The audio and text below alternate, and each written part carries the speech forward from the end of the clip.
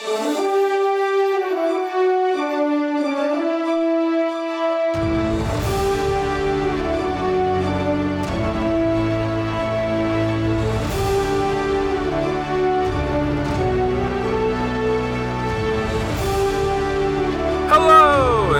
back to Archives of Fabella Daily, the podcast putting big, ugly, stupid ogres to work in a magical world. Today is August 5th, equal to Leo 14th. Books are available on Amazon. Please rate and review the podcast on iTunes, or wherever you listen to your podcasts, and hit that subscribe button for more great stories right in your feed. August 5th, 1068 AD.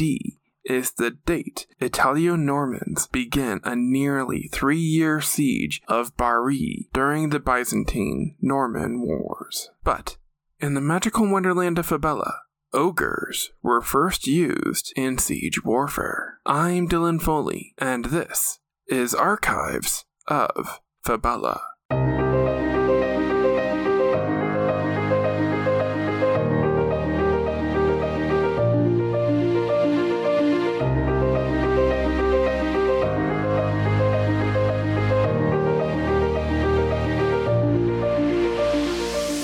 Beyond our world, there is love. Beyond our world, there is war. Beyond our world, there is life. Beyond our world, there is Fabella. Leo 14th, 5068, FY, Fabella year, equal to August 5th, 1068, AD, Earth year. Mountain ogres were the most dangerous of all the beasts in Fabella, rising at a towering 10 feet tall with thickly built bodies, hard enough to snap arrows. Ogres were unstoppable, hulking juggernauts of nature. Because of their size and ability to perform simple tasks, ogres had been used since the Civilization Age by various developing ancient empires as beasts of burden. But it wasn't until Fabella's medieval Age of Monsters that they were utilized during sieges. The Kingdom of Arcadia, situated approximately where Italy and Greece would be on a map of Earth, was first to deploy domesticated ogres in siege warfare, and profited immensely from such a risky endeavor. There were 4 classes of siege ogre during the Age of Monsters: the attack ogre, the siege tower ogre, the catapult ogre, and the drummer ogre. Let's take a closer look at these, starting with the attack ogre.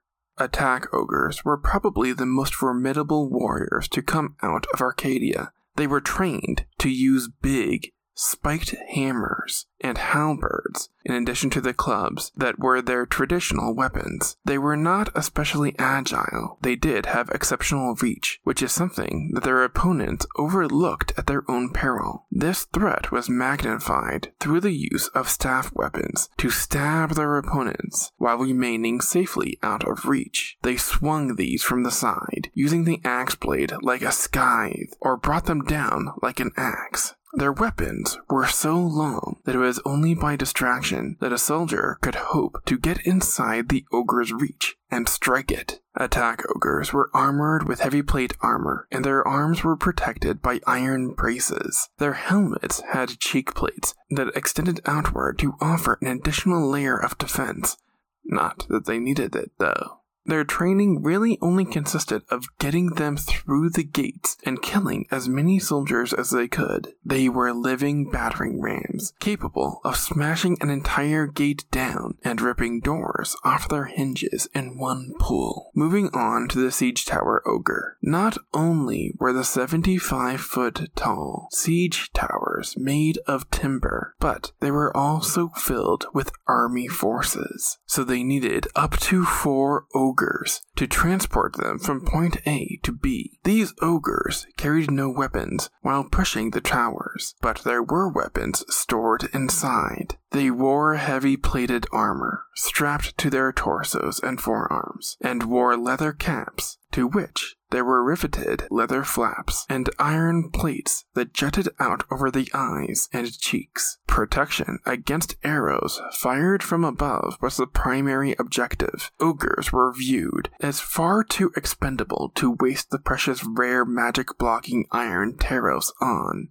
If they were hit by a spell, they usually went down quickly. That brings us to the Catapult Ogre. The enormous tension under which the catapults operated meant that it took squads of normal-sized folk to do the work of a few mountain ogres. A pair of ogres could pull down the great arm of the catapult while a third lowered the heavy boulder onto the basket, all in the space of a minute or two. These ogres were fitted with wide-brimmed iron helmets that had a spike on top of visor and leather flaps that protected the ogre's eyes from flying debris. Faster catapult loading and firing times meant that Arcadia could launch an unyielding attack on fortresses they were invading. This tactic alone helped them conquer numerous forts in the east and challenge the emerging Avalon Empire for domination in Fabella's Europe. Lastly, the Drummer Ogre kept a beat for the vast army of Arcadia to march to. These ogres carried 2 large kettle drums hung from their shoulders, which they beat with heavy wooden mallets. The boom from these horsehide-covered drums reverberated around the battlefield. Its steady beat served to inspire armies as much as it distressed their enemies. They were not armored, merely fitted with caps of layers of overhanging hide, shoulder straps of fur, and hide paired with a leather loincloth. The Arcadians' conquest was later halted by the Avalon Empire. Arcadia could only profit from their newfound edge in siege warfare for so long. Once other kingdoms saw what they were capable of with ogres, the method was perfected by enemy kingdoms, and Arcadia was lucky to hang on to the land that they attained, never becoming one of the elite nations of Fabella.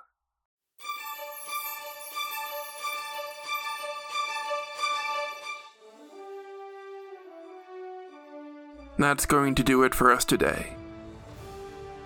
Subscribe now to get more new episodes right in your feed. Rate and review the podcast on iTunes or wherever you listen to your podcasts. Send your questions to archivesoffabella@gmail.com. Archives of Fabella is created, produced, and hosted by Dylan Foley, with music by Garrett Ferris and audio blocks. Books are available on Amazon in ebook and paperback. As always, look outside of what is possible and think about what might be.